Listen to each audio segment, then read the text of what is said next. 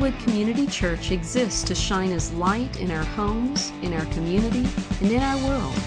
To contact us or for more information, see our website at wildwoodchurch.org. Now, if you would, please take out your Bibles and turn in them in the New Testament to the book of Philippians in chapter number 4. The fourth chapter in Philippians. If you don't have a Bible, there should be one under a chair in front of you, and you can grab that Bible and turn in the back portion of page 156, and you would find yourself at Philippians chapter 4. Now, it has been said that America is the land of opportunity, and indeed it is. By coming here, you have an opportunity to do much and an opportunity to have much. But it could also be said of America that it is a land of discontent.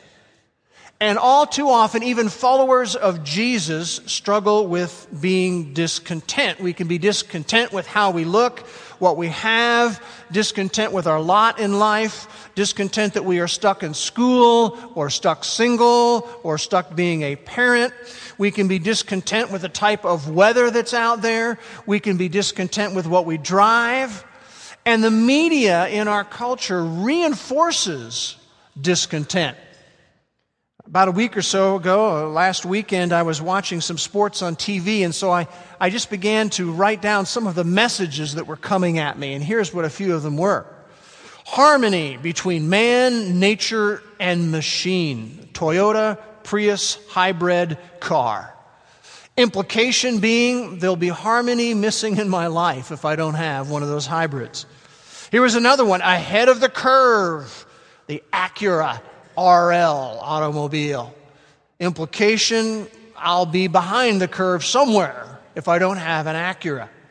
And I like this one, own the exhilaration of the world, an Infiniti. So, implication, if I don't have an Infiniti, I'm missing a lot of exhilaration in my life. And then how about this one? Peace of mind, the ADT security system. Implication, if I don't have one of those, I'll be missing some peace of mind in my life. I like this one. Achieve my vision for the future. Invest in Pacific Life.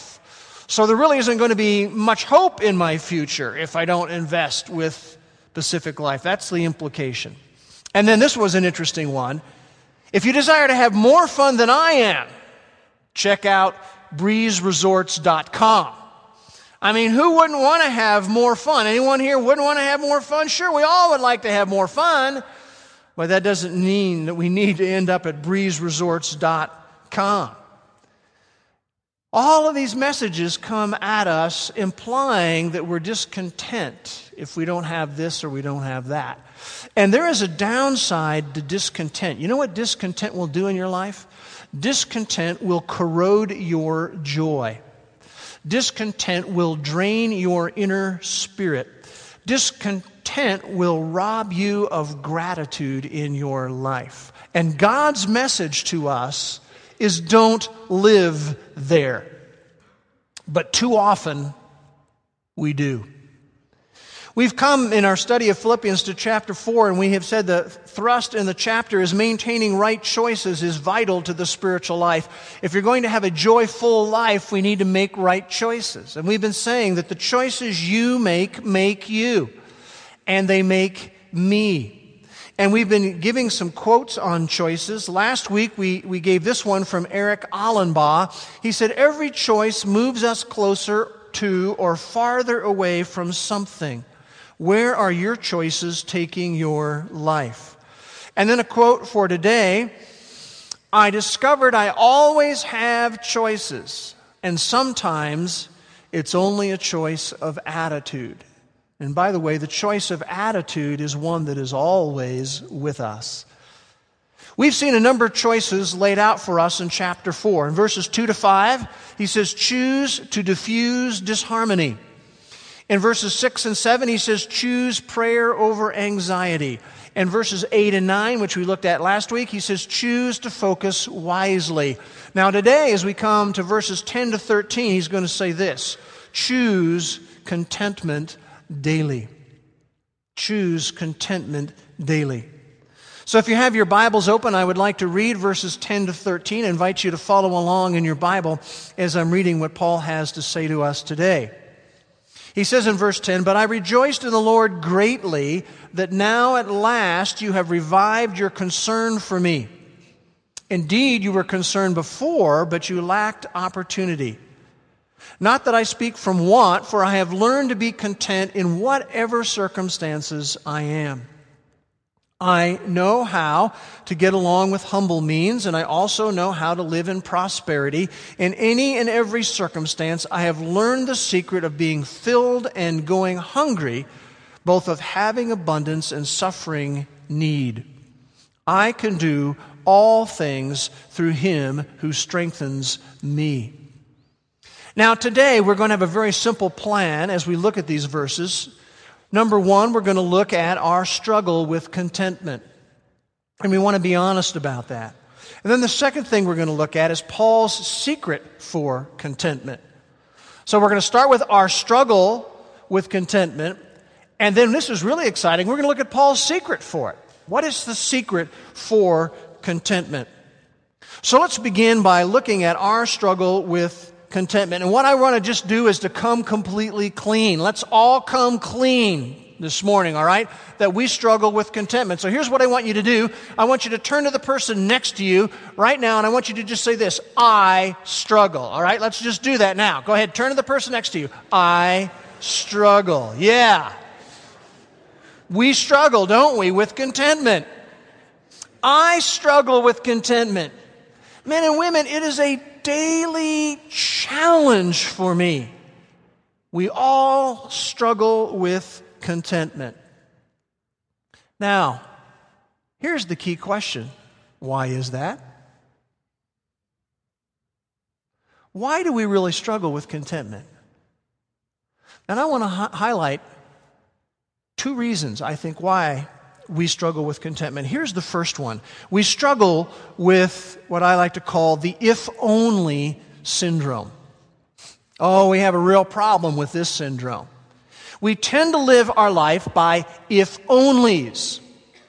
It goes something like this: if only I had more free time, then I would be content. If only such an event hadn't happened in my life, then I would be content. If only I had a different spouse or a different house, then I would be content. If only I had heated seats in my car, then I would be content. If only I had more money, then I would be content. If only I lived in a warmer city, if only lived near the mountains or near the ocean, then I would be content. If only I had a better pastor, then I would be content. You know, it's really interesting how much we struggle with contentment because if only syndrome. I came across this piece. It's really great. It's very right on. Here's the way it goes. It says this: it was spring, but it was summer I wanted, the warm days and the great outdoors. It was summer, but it was autumn I wanted, the colorful leaves and the cool, dry air. It was autumn, but it was winter I wanted, the beautiful snow and the joy of the holiday season. It was winter, but it was spring I wanted, the warmth and the blossoming of nature. I was a child, but it was adulthood I wanted, the freedom and the respect.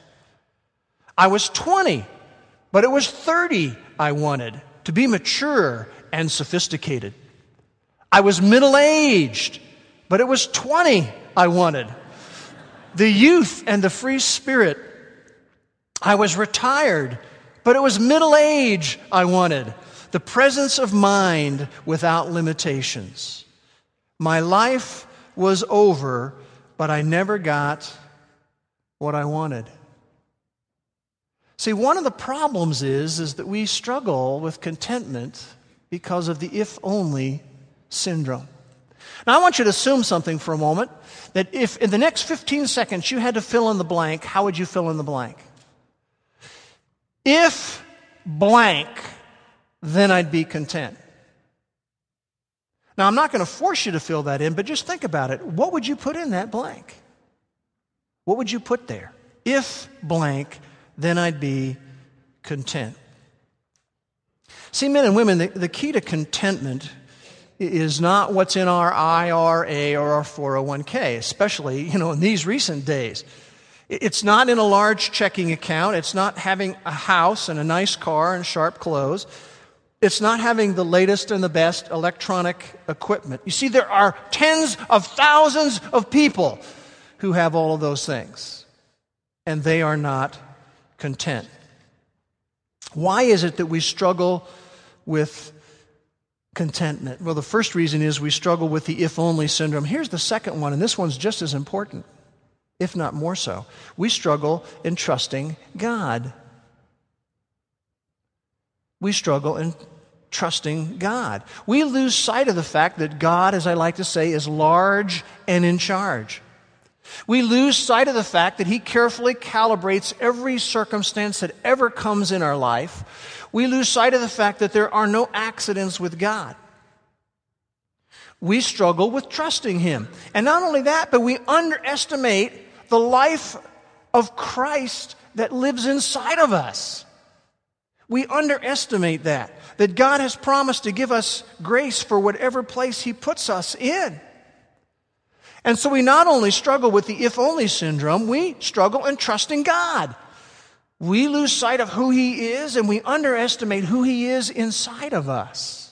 Now that's going to become more clear as we move to the second thing we wanted to look at today, and that is Paul's secret for contentment. We first want to just remind ourselves of how much we need to be contented, and now we want to look at the secret for contentment. So look at chapter 4 at verse 10. He says this, "But I rejoiced in the Lord greatly, that now at last you have revived your concern for me. Indeed, you were concerned before, but you lacked opportunity." Look at that first phrase there, "I rejoiced in the Lord greatly." What strikes you as out of place by that statement? Well, remember what his circumstances were? He is imprisoned. He is chained between two soldiers. He doesn't know if he's going to be executed or if he's going to be set free. He doesn't know if he's going to be stuck being imprisoned and in chains for who knows how many months or how many years. And yet he's able to say, despite all those circumstances, "I rejoiced in the Lord greatly." You see, the person who says that, "I rejoiced in the Lord greatly," is not someone who just won the lottery, or someone who just got a big inheritance, or someone who signed a significant business deal, or signed a 10-year, multi-million-dollar athletic contract. He's not someone who is headed on a dream trip to an exotic locale. He's not someone who just moved into a huge new home. He's someone who is in adverse circumstances in his life, experiencing what many would call frustrating circumstances. And it's interesting that he does not choose to wallow in self-pity. "Oh, it's just so bad, I'm here, and oh, I'm so down and out." Rather, he's positive and he has an upbeat outlook. And I believe the reason why is he had a sense of confidence in God's providence in his life.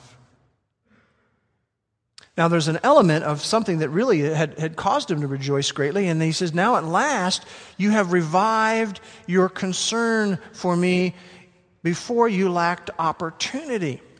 Now, he's making reference here to a financial gift that had come to him from the Philippians by way of Epaphroditus, who had traveled with that financial gift to give it to Paul.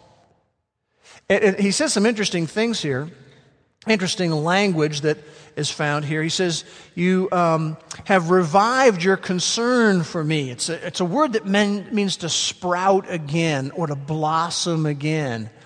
And he's saying, you had concern for me, and that was expressed to me, and now it's just sprouting out again. It's blossoming again. He says, what has been part of the problem is that you lacked opportunity. We don't really know exactly what he meant. He may have meant that the Philippians didn't have any resources that they could send to Paul.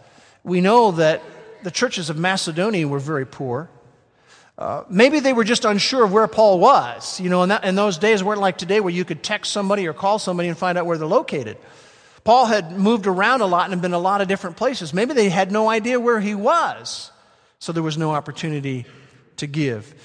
Maybe there was just no one who was going to travel to where Paul was, who could carry the financial gift to bring it to him. Whatever the situation was, they were now sprouting again and blossoming again in their concern for him. And as I was reading through this section and studying through this, I thought about you and me.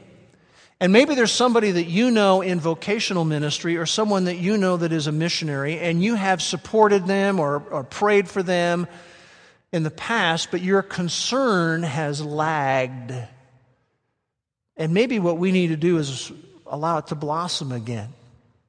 Maybe you need to send them an email and just ask them about the latest thing that's going on in their ministry area, or maybe ask them how specifically you could pray for them. Or maybe it means that you should send a gift to them, a financial gift, or maybe find out what their favorite treat is and package that up and send it to them. Because just as Paul found comfort and encouragement in receiving this gift from the Philippians, so some that we know would also be encouraged. But it's when you get down to verse 11, though, that it really starts to grab my attention. He says, "Not that I speak from want, for I have learned to be content in whatever circumstances I am." I think the NIV says, "I'm not saying what I'm saying because I am in need." But he says, "I have learned," by the way, if you underline in your Bible, you want to underline the word learned, "to be content whatever circumstances I am in." See, part of the spiritual learning process, men and women, as followers of Jesus, is that we learn about being content.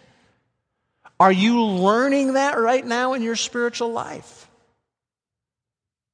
That's part of developing as a follower of Jesus. I have learned, he says, it's part of the spiritual learning process to be content in whatever circumstances I am in.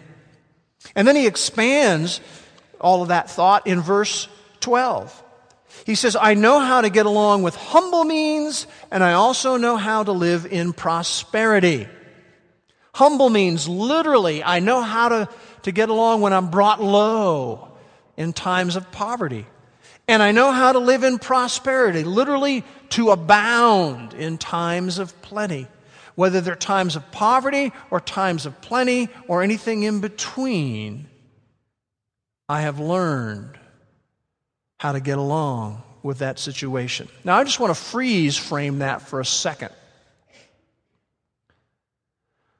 Just because a person has a lot does not mean that they are content. Just because someone has a nice house or a new car or money to spend or a pretty wife, they can and often do fail to be content. Why is that? So here's one of the problems. We understand somewhat, okay, when I don't have much, well, that would be a struggle with being content, but if I had a lot, I would be content. Well, that's not the case oftentimes. And why is that? And that is because sometimes prosperity will feed our discontent. See, we can have a lot, but then we can always think about, well, I could have better, or I could have bigger, or I could have newer. Each situation, whether you're talking here about times of poverty or times of plenty, whether you're being brought low or whether you're abounding, each one brings unique temptations to us. And by the way, each one can be destructive. You can jot down Proverbs 30, verse 8, because the saying of wisdom there says this to God, "Give me neither poverty nor riches." Don't give me poverty, God, because, see, there's a particular temptation that can come with that, and you might be tempted to do something dishonest because you have so little. But also he says, don't give me riches, because there's a temptation with that, a temptation to forget God and to start to worship stuff. He says, verse 12, "I have learned the secret of being filled and going hungry, both of having abundance and suffering need." By the way, underline the word learned again, a different verb this time for learning. And this is a one a verb that's in a tense that means that you learn something and the ramifications of the lesson go on in your life. Being content is not an automatic thing. It's part of growing spiritually. And so the question I need to wrestle with and you need to wrestle with is, am I progressing in learning to be content? It's a mark of growing up spiritually that we're learning that. I've learned the secret of being fulfilled and going hungry, both of having abundance and suffering need. Paul experienced it all. And he says, I know the secret. And you'll notice in the middle of the verses, this is probably the most important phrase, in any and every circumstance. Translation, no matter what's happening in my life. And when we talked about choose contentment daily, it's built around this phrase in chapter 12. Whatever the circumstances are, no matter what the situation is, he says, I have learned to be content. Now, in college, I was trained in the area of journalism, and journalism is built around about 5 or 6 questions that you ask, and I'm asking some of them right here. How did he do that? How did he learn to be content, whatever the circumstances might be, no matter the situation? Why could he be content given some of the circumstances that he went through? How does he do it? Why is he able to do that? I mean, is he just a positive thinker, one of those positive thinking type people? Bad things happen and they just think positively? Is he just simply a tough-minded guy, one of those tough-minded people? How could he be content in whatever circumstance or whatever situation? Why was he able to do that? Well, I do know this. It's all about attitude. It's all about attitude. See, Paul wasn't just being passively indifferent. Oh, good things are happening to me, bad things are happening to me. Who really cares? No, what we see out of Paul, men and women, is an active reliance on the reality of his relationship with Jesus Christ. It has to do with attitude and his relationship with the living God. Keep your finger here in Philippians and turn with me in the Old Testament to the book of Jeremiah and chapter number 9. I want you to see a couple of verses that are some of my favorite verses out of the Old Testament. If you go to the middle of your Bible, you have Psalms and Proverbs. You go to the right a few books and you'll find Isaiah, and then you have Jeremiah chapter 9 and verse 23. An interesting statement, by the way, from God himself, recorded by the prophet Jeremiah. And it says this in verse 23 of chapter 9, "Thus says the Lord, let not a wise man boast of his wisdom, and let not the mighty man boast of his might, and let not the rich man boast of his riches. But let him who boasts boast of this." And what is it? That he knows and he understands me. That's awesome. It's the most important thing in all of the world. It's a whole lot bigger than piles of wisdom and being strong and influential and having all the wealth in the world. Let him who boasts boast of this, that he understands and knows me, that I am the Lord who exercises loving kindness, justice, and righteousness on earth. For I delight in these things, declares the Lord. Do you see what the idea here is?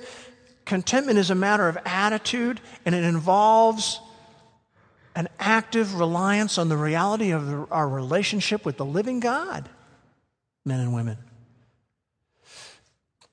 Turn back in the New Testament. I want you to see another passage that underscores this idea. In the book of Hebrews, chapter number 13, several books to the right in the New Testament. Hebrews chapter 13. By the way, this is a great chapter. It's a great book. A lot of great things in this chapter. But notice chapter 13, verse 5. He says there, Make sure your character is free from the love of money, being content with what you have. So we've got contentment coming up here. But notice the rest of the verse. Why should we be content? For he himself has said, I will never desert you, nor will I ever forsake you, so that we can confidently say, the Lord is my helper. I will not be afraid. What will man do to me? Contentment is tied back to the reality of a relationship with the living God. Do you see how that works? Very, very important. It has to do with attitude, and it goes back to appreciating the relationship that we have with God. Go back to Philippians 4. He says, I have learned the secret. I've learned the secret. And I believe there are two dimensions that embody the secret. One is implicit. It's woven into this whole section in Philippians 4. And the other is explicit. It's openly stated. And both of them, men and women, don't miss these. These two dimensions are key to learning to be content. Let's look at them. The first dimension that is woven into the section is the reality of God's providence. The reality of God's providence. To remember that God is large and in charge, that He calibrates every circumstance in our life. There are no accidents because we have a relationship with the Heavenly Father. He is truly in total control of everything. God, the person of Jesus Christ, is in the middle of our everyday life. And we need to remember the reality of God's providence in our life. Maybe the greatest illustration of that in all of the Bible comes out of the life of Joseph. You remember Joseph in the Old Testament, and you remember the story. It was out of envy and jealousy that his brothers sold him to slave traders. And you might remember the story has all kinds of ups and downs, and suddenly it comes to the point where Joseph is really the number 2 person in control in the country of Egypt. And there's a great famine in the land of Israel, and they need food, and Egypt is there available to them. And you might remember the story when his brothers finally come and get a chance to interact with Joseph, and Joseph is actually going to speak to them directly. Here's what Joseph says to them. You sold me, but God sent me. See what he's saying? He's saying, you even did something very negative and mean. I mean, way mean. Incredibly mean. But God had a purpose in it. He's basically saying God knew about what was going to happen to me before I was born. And what may appear to many people as some sort of a random thing that happened out of the hand of God, what Joseph was saying is it wasn't. God has providence in everything in my life. He is in charge of everything. He calibrates everything. He's in total control of everything that happens. The reality of God's providence. You might jot down Ecclesiastes chapter 7, verse 14.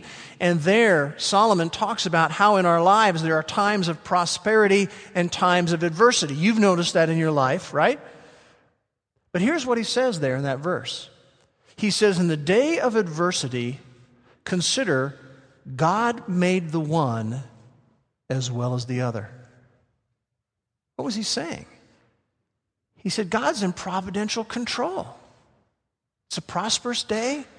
God is providentially in control. It's an adverse day. God is providentially in control. See, the life of a believer is not a series of accidents, men and women. It is a series of divine appointments. And here's what I want you to think about.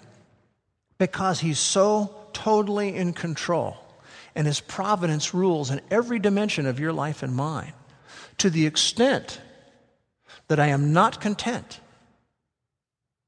what am I really saying to God? I'm saying to God, where you have me is the wrong situation. Implication, your plan, God, is flawed. Mine is far superior to yours. See, what is the secret to being content, whatever the circumstances might be? The first dimension is the reality of God's providence. Here's the second one: the sufficiency of God's provision. That's verse 13. He says, I can do all things through him who strengthens me. Very interesting verse. It's been a standalone memory verse for many people. It's been a verse that has been misapplied by a number of people. Some people look at verse 13 and they say, well, you know what that means? That means I can fly an airplane even without having lessons. I can do all things through Christ who strengthens me. No, that's not what he's talking about here. Let's look at it in context. And by the way, again, if you mark your Bibles, the words all things is in the original emphatic. That means it ought to be underlined like 3 times. All things I can do through him who strengthens me. What are the all things in context? Whatever the circumstances are, verse 11, in any and every circumstance, verse 12, I can operate through him who strengthens me. See, that's the thrust of the verse. No matter what the situation may be, God in me, he's saying, is adequate. God will provide me grace for whatever place he puts me in. Whatever the circumstances may be, he will infuse me with the ability to deal with it and the ability to experience contentment no matter what the situation may be. Ephesians 3:16 talks about how we are strengthened with power in the inner man. That means from the inside out. Ephesians 1:18 and 19 tells us that this power that we have, that we're strengthened from the inside out, in the inner man, is the same power source that raised Jesus Christ from the dead. And what he's talking about here is trusting in the sufficiency of God's provision. Dependence on the indwelling reality of Jesus. You do remember that the God of the universe, if you know him personally, resides inside of you and inside of me. That's why in 2 Corinthians 12:9, you remember the situation with Paul. He's having these adverse circumstances that were bothering him, and he kept saying, God, would you take the circumstances away from me? Take it away. And God came back and said, my grace is sufficient for you. I will give you the grace for the place that I have you in, is what God said to Paul. And really, when we are content, here's what we're saying to the Lord. Whatever you call me to experience, I believe you will provide for that. I believe that. I will rely on that. I will count on that. I will draw on that. Whatever you call me to experience, you'll provide for. And I'm going to believe that. And I'm going to count on that. The secret to contentment, really, men and women, is a vote of confidence in 2 things. It's a vote of confidence in the providence of God and the power of the living God. And here's an interesting thought. I don't know if you've thought of it this way, but I believe this. Contentment at its core is an act of worship. Think about that one for a moment. Contentment at its core is an act of worship.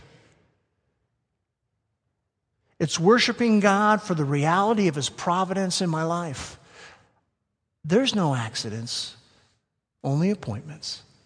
And it's an act of worship, worshiping God for the sufficiency of his provision, the power that he gives to us. Contentment is an act of worship. See, here's part of the problem that we have. And I struggle with this. I understand how this works. See, deep down inside, if we're going to be honest, here's how we tend to feel. I deserve better than I'm experiencing. I deserve more. But here's an interesting thing. When you realize that you deserve nothing, see, God owes you and me nothing. When we realize we deserve nothing, then we can enjoy all that we have as a gift from God. And you know what's even more amazing to me is this, that contentment has ripple effects in our life. See, when we are content, temptation loses its power in our life. Think about that. When we are content, it prepares us for any level of serving Him. When we are content, it will empower us to face varying circumstances. Remember now, there's a downside to being discontent. When we are discontent, it corrodes our joy, it drains our inner spirit, and it robs us of gratitude. The quote we had earlier, I discovered I always have choices, and sometimes it's only a choice of attitude. And God says this to you and me, choose contentment daily. Now, I want to talk very quickly about some life response. What can we do right now? How can we respond to this truth right now? Well, here we go. Number one, rejoice in your relationship.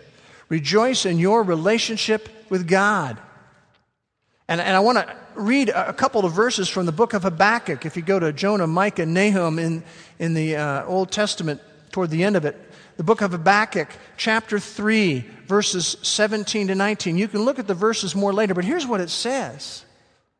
This is what Habakkuk says to God. He says, though the fig tree should not blossom, though there be no fruit on the vines, though the yield of the olive should fail, and the fields produce no food, and the flock should be cut off from the fold, and there's no cattle in the stalls.